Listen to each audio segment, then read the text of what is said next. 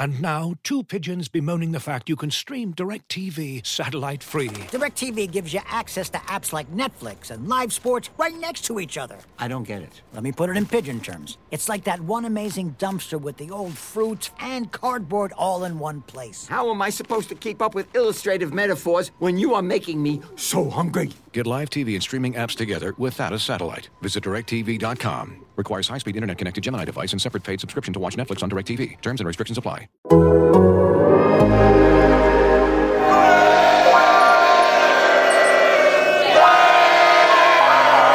I love the Raiders. Most of all, I love to win.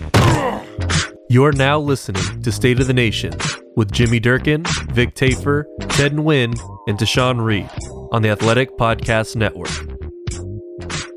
What's up, everybody? Welcome back to State of the Nation here on the Athletic Podcast Network. Jimmy Durkin, Vic Tafur, Ted Nguyen, Tashawn Reed, ready to get you set for next week's NFL Draft.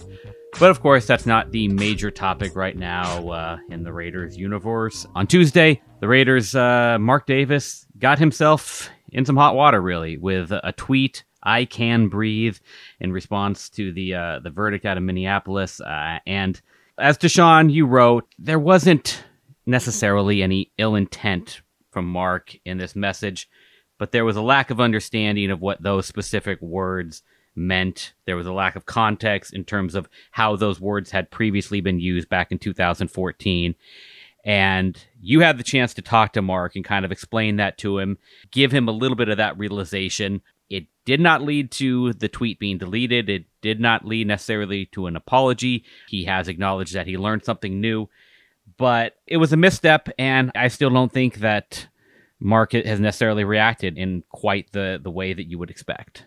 Right, and I think when I saw the tweet, as a black man, it makes you react initially, just having the context of, I'm somebody that's followed this Black Lives Matter movement closely since it really took off in 2014 with the killings of Eric Garner and Michael Brown, and so I was very familiar with the "I Can Breathe" t-shirts that were worn by some officers and protesters after the Eric Garner killing, and so I immediately thought to that. But then, as it kind of came together that, the tweet came from Mark Davis, it was 7 years ago. It didn't wow me that a white billionaire NFL owner wasn't aware of this, as intimately. But I think you have to be aware of your ignorance in that case, that you don't know everything about, this subject. And so before you make a statement, a public statement at that, you have to research it and be thorough and make sure you cover all your bases and make sure, you're not saying something that's offensive to anybody, especially, if you're speaking in support of George Floyd and the verdict, which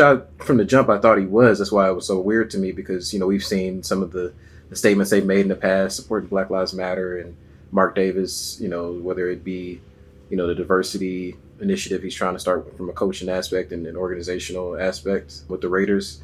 I didn't think that he meant it that way, but I knew that nationally, not everybody has the context of the Raiders and Mark Davis specifically backing this movement. They might have thought that they took it that way, with the NYPD protests. And so that's what I was trying to get across to Mark is there was no context to that statement. It just said, "I can breathe." There was no wasn't a video statement where he explained it and then led up to that point so people know that it was supportive and not meant to take the wrong way.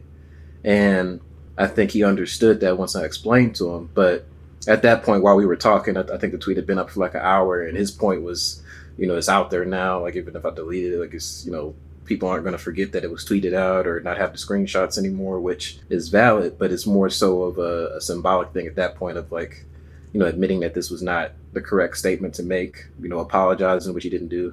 He said he didn't regret what he said. And I'm like, that's the issue is you're not fully owning it. He's recognized that, how it could offend people, but I don't think he fully owned that it was a misstep, which is the larger issue here. And I think the question about if you should delete it, should you not? I mean, yeah, it's always going to be out there, but there's going to be people that will come across the tweet after the explanation that won't see the explanation. And I think that's where I would argue that deleting doesn't solve anything, but it could have some value in that, it keeps as many people possibly from coming across it in a new way that haven't seen his context. And I mean, if a tweet needs context of the person who did it having to speak to reporters and them write stories and send out other tweets about it, then you probably know there's something wrong with it. And I think the other thing is when you look at it visually, the fact that, I mean, we know this is kind of how the Raiders like to do stuff branding wise, the black with the white lettering. But I mean, visually it looked very similar, wouldn't you say, to those shirts? Yeah. And that was I sent him a picture of the shirts. And I think that's when the realization kind of set in, the parallels between the two. And I don't think any of us on this call thought that they meant it in that way. But as a a casual onlooker, even somebody that's not even a big NFL fan, they see that. What do you think they're going to think of? And so I just think he had that oversight, which, like I said, it makes sense. But especially when it comes to people becoming allies in this movement, research is so key. You have to be informed before you start making statements and trying to champion the movement and become this activist kind of figure. You have to know what you're talking about before you fully jump into it. And I think that's something that this isn't exclusive to Mark Davis. We've seen this with other organizations across sports leagues and individuals and people in general on social media and on TV, kind of talking about this thing and then making missteps. I mean, Nancy Pelosi said something that was just ridiculous. And so I think all that kind of stuff comes from, ignorance and the lack of research. And I think my bigger hope from it, because I do think his intent was in the right place, is that he's a little bit more careful and more thorough in his preparation leading up to these kind of statements and movements before he actually does them. And that if he does have another misstep, because, none of us are impervious to mistakes, that he owns it more fully next time around. Yeah, I think he wanted to quote George Floyd's brother, and instead of just quoting him in a tweet, he decided to paraphrase it, kind of make it maybe more bolder and more dramatic, which obviously backfired. It came off as incredibly tone deaf. I think we saw last night, LeBron James kind of did a WTF about the tweet, and that kind of at least took them to unpin the tweet. The tweet's no longer pinned, so it's still up there, but it's not pinned to the top of their page anymore, which I guess is a small thing. But I can see where, we mentioned Mark has a history of doing the right thing as far as the movement and being very involved in the cause. And I think he wanted to make a big statement. He definitely took a misstep. I think for him, I think deleting it would be an admission that he was wrong and trying to be out there with it. And he doesn't want to say that. So I think he should delete it, but I don't think he will at this point. I just think it's tough because I do think his heart was in the right place. But obviously, once he decides to do this, and I think the bigger problem for me in terms of how the tweet got up there and how it stayed up there and why it's still there is the checks and balances. I think you have both Mark Bedane and Marcel Reese, who are close to him, who definitely have enough juice to say, you know what, this may not be what you think it is. This may not be a good idea. We probably shouldn't do this. And we don't know if they did that and he said, never mind, it's fine, or if they didn't feel comfortable doing that. But there's got to be someone that tells the owner, you know what, this is the history of this thing. This is not a good look for us. I know what you meant, but that's not what comes across here. So I think my bigger problem is that he wanted to do it. He did it, and it's there. And now it was a really embarrassing day for the organization, which could easily, been fixed at the jump. Yeah, Deshaun shouldn't have been the one who has to provide him the context. I'm glad that Deshaun was able to, and Deshaun was able to talk to him, but it shouldn't be on Deshaun as a reporter covering this team, to be the one that has to inform him and teach him these things. There should, like you said, there should be better checks and balances. Yeah, and just not deleting it seems kind of strange to me. You did admit that it was wrong in your quote, but you don't want to delete it, even though deleting it is kind of an admission that you were wrong, and it kind of at least gets rid of it. So like you said, not more people misinterprets it. But I don't get the decision not to delete it. But at the same time, I understand that they were trying to do something meaningful, but not deleting is just questionable to me. All right, well, we will move on to the NFL draft, obviously. That is another important matter for the Raiders facing them next week. We are 1 week away as this podcast drops on Thursday. 1 week away from the NFL draft. The Raiders have their first pick at number 17 overall. And Vic, you wrote about, you kind of looked at the trends that the Raiders have tended to follow, and it's pretty clear that they are a team that everybody tries to lie and say that they draft best available player. But the Raiders draft for need, and they essentially admitted this when Mike Mayock was hired. He was asked, I think, about this, and he basically said, well, there's two ways that people go about it. You draft the best available, or you draft for need. And, at the time he said, coaches draft for need, and we're a coach's team. So he pretty much acknowledged that that's largely what they're going to do. Now, he did hedge and say, we always want to take the best available player, but need might be a tiebreaker. But, you look at 2018, they were going to draft a tackle. You look at 2019, their first pick, they were going to draft a defensive end. Last year, they were going to draft a receiver, and that's what they did. This draft they go into, they need a starting safety and they need a starting right tackle. Do you have any reason to believe that that's not where they'll go with one of those two positions? No, I think they'll go probably right tackle, or if not, trade. They've always also traded down a lot. They never trade up; they trade down on occasion. But I think it's a deep class at tackle, so you can probably trade down and still get a guy who can come in and start from day one. But to me, they've addressed pretty much the other needs somewhat throughout the offseason. So as of today, Brandon Parker is your starting right tackle. That's probably not what they want for very long. Maybe for a couple of weeks if you had to, but that's definitely not their plan for next season. And then at safety, they got Carl Joseph back, but I don't think Carl Joseph is a starting free safety, and same with Jeff Heath. So I think they have to address that also. So they have two pretty obvious needs, and based on their history we've talked about, that's where I see them going probably in the first 2 rounds. Yeah, and I think the thing about people just hear the word need and think, I guess, don't make the correlation that you can possibly have a best player available be at a position of need. Like that is certainly possible. Like that the best player at 17 is an offensive tackle or a safety. The best player available strategy is best for teams that are like really awful, like bottom of the barrel, like top 5 pick range team, or you're so good that it doesn't really like matter, like the Chiefs or the Bucks or something like that. But when you're one of these in between teams, you can't just like randomly draft, who you think is the best player when you don't need it. Like, if they drafted a receiver at 17 right after drafting 2 receivers last year and signing a couple other receivers this offseason doesn't really make sense. Or drafting a running back when you have Josh Jacobs and Kenyon Drake, for example, if that was the best player. So I just think people have to realize that you have to draft with context when you're in a position that the Raiders are. I think best true BPA doesn't really exist. Especially in the first round, because unless you're picking a top 10 and you have players that are so highly ranked above each other that when it does reach your pick and you have a position of need, but there's another position it's not of need, but that player is graded so much higher than the other guy that you have to take the other guy. That is when BPA comes into contention. But especially when you're drafting the middle of the first round, you're gonna have a bunch of players graded around the same area. You're gonna pick the guy that your team needs more, especially when you have a couple of really glaring needs at right tackle and at free safety. And in this class, there's gonna be a lot of good tackles that can be drafted in that mid-round spot, so they won't be reaching unless they do reach for some guy that we never heard of in 3rd round, which is possible too.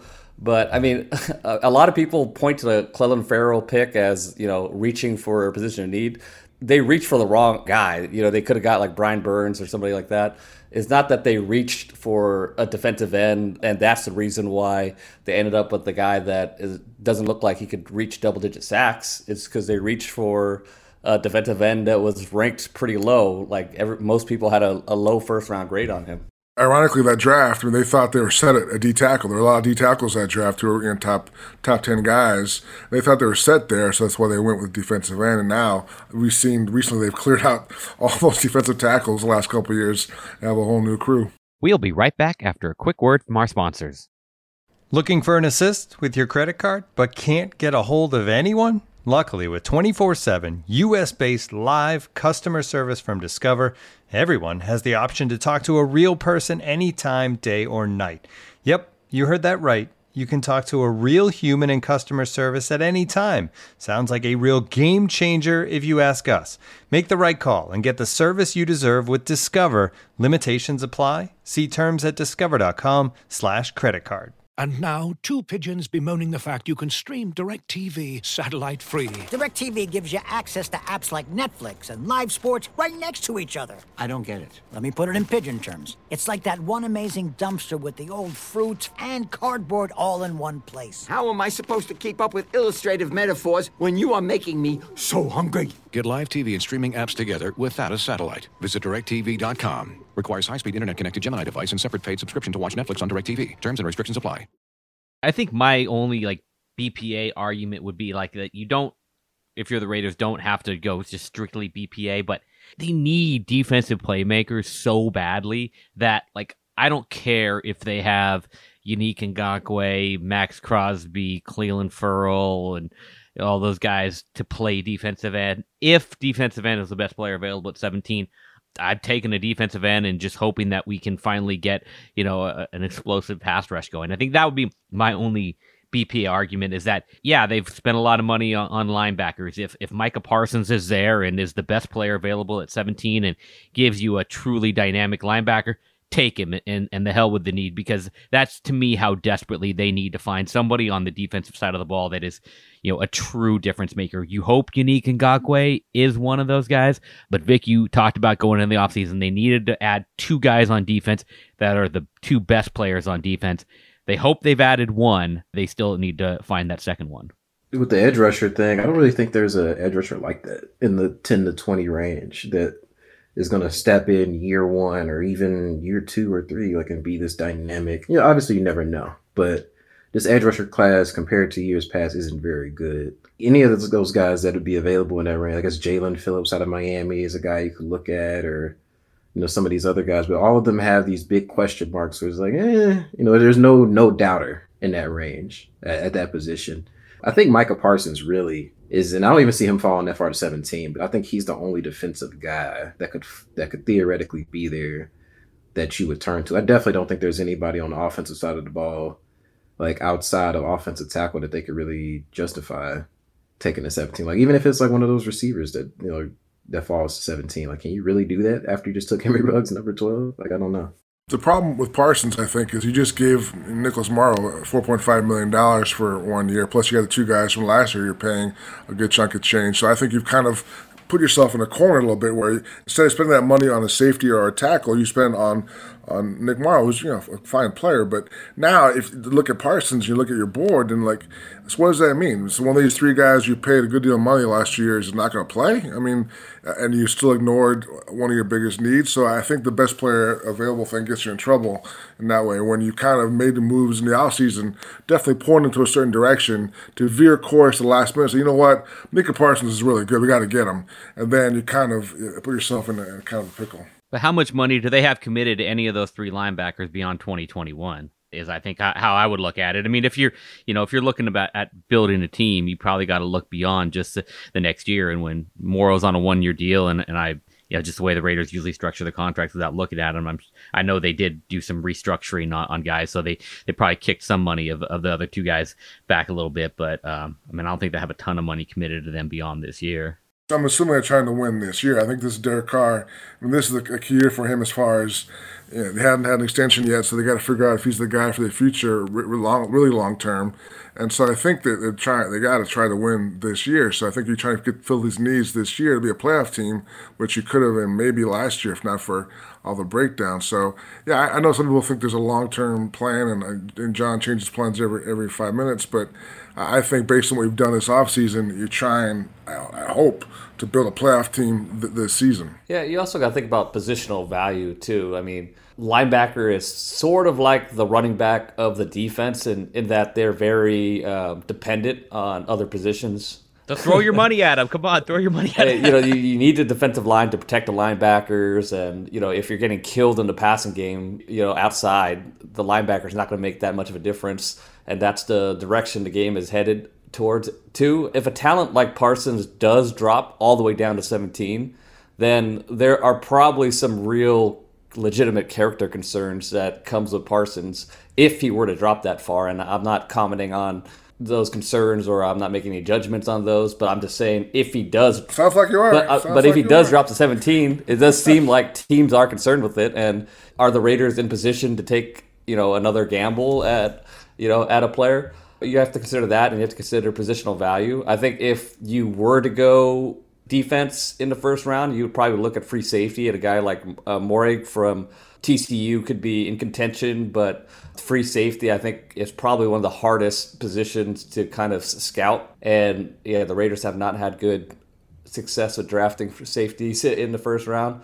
So, you might want to wait till the second round with a guy like Richie Grant, who does have a lot of center field experience. might be available, but I think safety would be the only way to go if you were to go in that direction in the first round.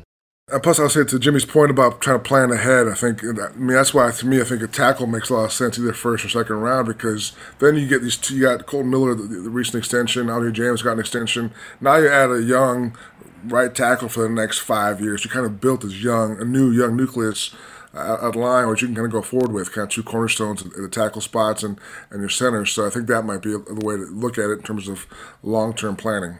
I just don't get why people don't see the value the offensive. There are too many positions in football more valuable than offensive tackle.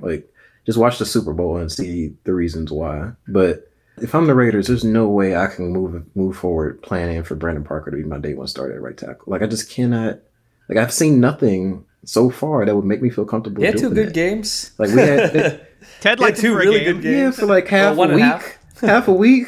The next week he was back to if Sam Young and how terrible he was and injured was still ahead of Brandon Parker in the swing tackle rotation that. No. Speaking of Sam Young, can you guys give me odds that Sam Young is back next year? I bet you Sam Young comes back next year as a kind of a plug-in training guy. Camp signing. Yeah, I think he'll be back. So let's not forget Mr. Sam Young quite yet. See, I think, to Sean's point about Brandon Parker is why it was surprising that they didn't add a veteran tackle. And maybe they would argue that they kind of did by bringing back Denzel Good, that even though they might view Parker ahead of him right now, they would rather have Parker win that job if they don't add one in the draft.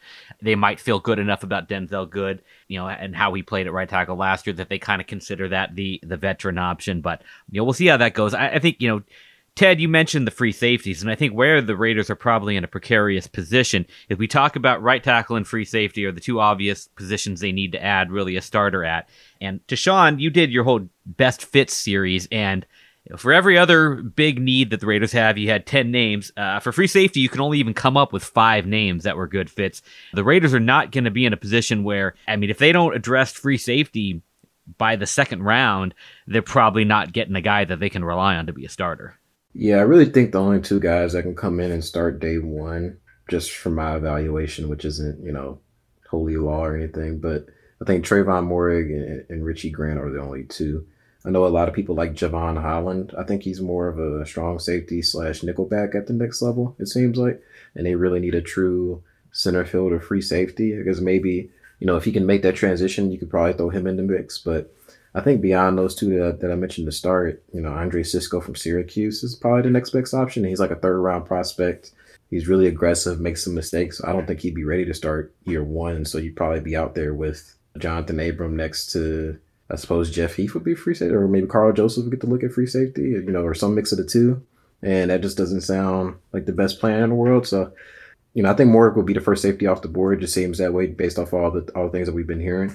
I don't think Grant is going to make it all the way to 48. And so I think they might be in a position where maybe you have to package 48 with, 79 or 80 and move up higher in the second round to get him. But they definitely, I think, they need to make it a priority to get one of those two guys. And maybe that's why, with the first pick, there's forget it. We'll take Moehrig right here and make sure we get a safety. And then since offensive tackle is deeper, maybe they bank on, one being there that could start at number 48. The chances are definitely higher because there's more quality tackles than there are quality free safeties in this draft. Yeah, I agree. There's definitely a better chance you find a quality tackle in this class in the second round than a safety. But if they do go tackle in the first round, I think if Richie Grant drops into the second round, which there's a good chance he does, I think they probably would have to trade up to get him. Let's talk later round prospects, maybe late 3rd, end of the second day 3. We saw a couple seasons ago, Max Crosby, 4th round pick, finished 2nd in the defensive rookie of the year voting.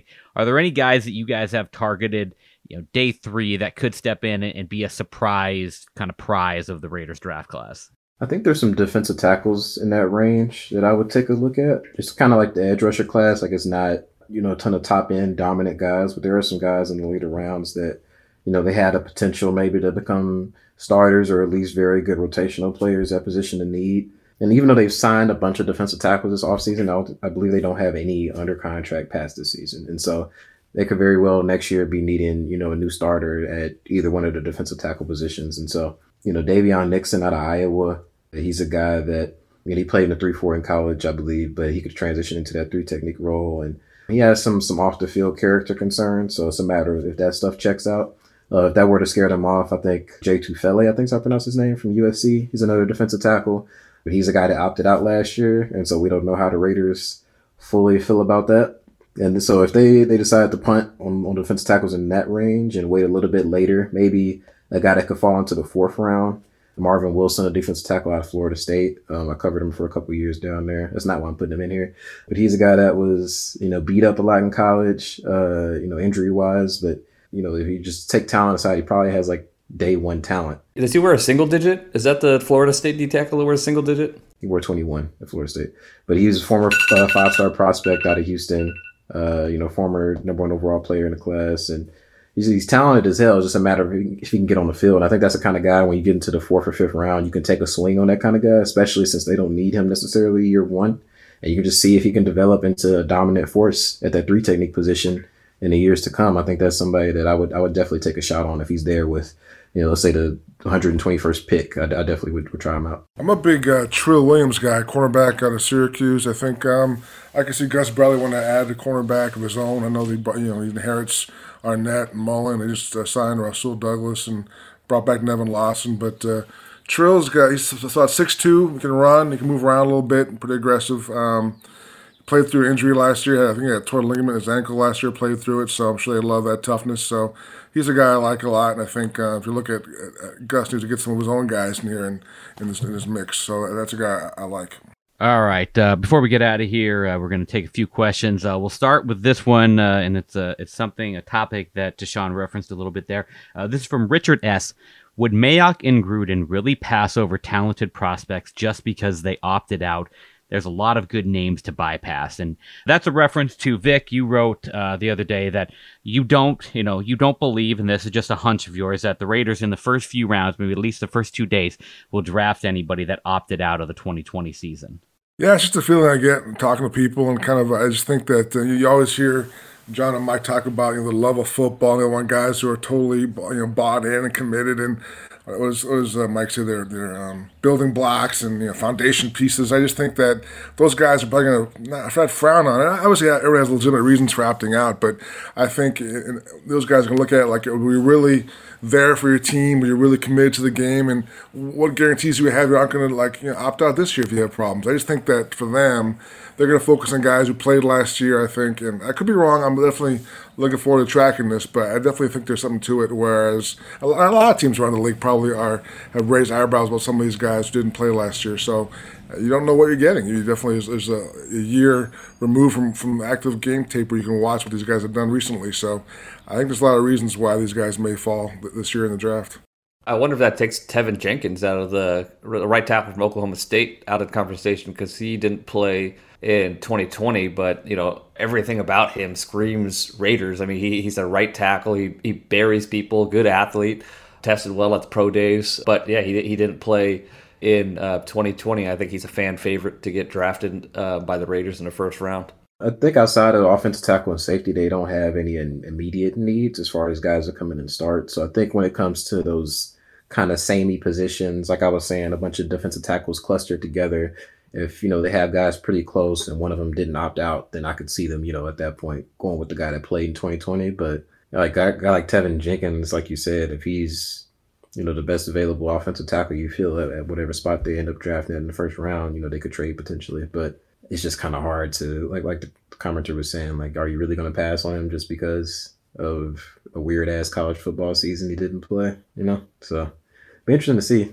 Yeah, and I think that's where context, asking these guys about it matters probably, because, it was such a weird deal with some of these conferences where they were going to play the season in the spring or they weren't going to play, and then all of a sudden they were going to play. And a lot of these guys, when seasons started getting pushed back, that's when they said, nah, I'm out. I'm just going to start preparing for the draft. And I mean, if you're a guy that okay, I don't think we're going to play, I'm going to leave school, I'm going to opt out, I'm going to get an agent, I'm going to get a trainer, and I'm going to start preparing for the draft, then all of a sudden when your conference, your school, all that reverse course, it's a little bit tricky. So, I mean, I think probably individual situations will play a little bit of a factor there. So, the final question before we get out from Jeremy P. When you hear draft team buzz about a player, example, the Raiders love Micah Parsons and desperately want him, do you tend to believe that buzz or see it as smokescreen for who the team really wants and would never let that leak?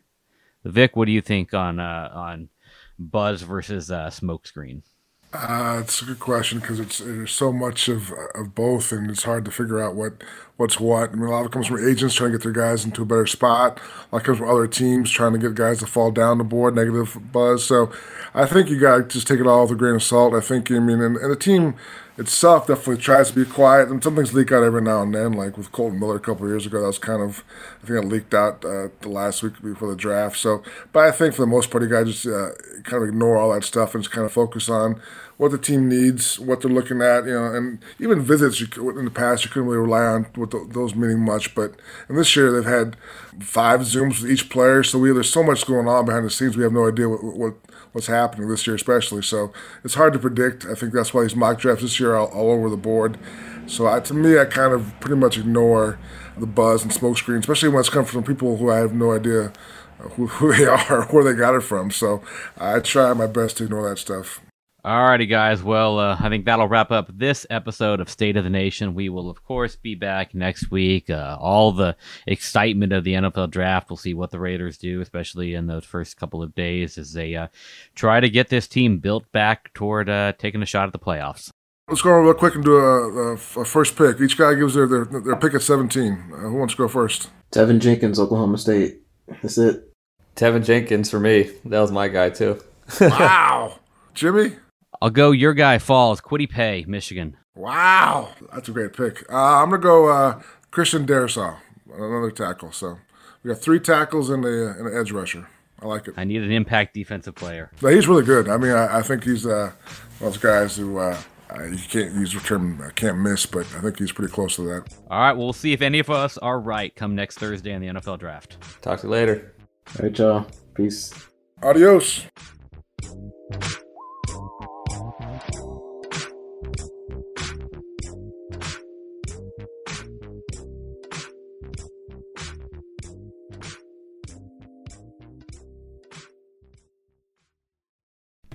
As you've probably heard by now, we've teamed up with BetMGM this season. We'll be using BetMGM lines to make all of our picks, and we'll have special offers for our listeners each week. If you haven't signed up for BetMGM yet, use bonus code The Athletic, and you'll get a 1-year subscription to The Athletic, plus up to a $1,500 first bet offer on your first wager with BetMGM. Here's how it works. Download the BetMGM app and sign up using bonus code The Athletic. Make your first deposit of at least $10. Place your first bet on any game and claim your voucher for a 1-year subscription to The Athletic. See BetMGM.com for terms. U.S. promotional offers not available in D.C., Mississippi, New York, Nevada, Ontario, or Puerto Rico. Gambling problem? Call 1-800-GAMBLER. Available in the U.S. Call 877-8-HOPE-NY or text HOPE-NY 467-369 in New York. Call 1-800-NEXT-STEP in Arizona. 1-800-327-5050 in Massachusetts. 1-800-BETS-OFF in Iowa. 1-800-270-7117 for confidential help in Michigan. 1-800-981-0023 in Puerto Rico. First bet offer for new customers only in partnership with Kansas Crossing Casino and Hotel. Don't forget, if you haven't signed up for BetMGM yet, use bonus code The Athletic, and you'll get a 1-year subscription to The Athletic, plus up to a $1,500 first bet offer on your first wager.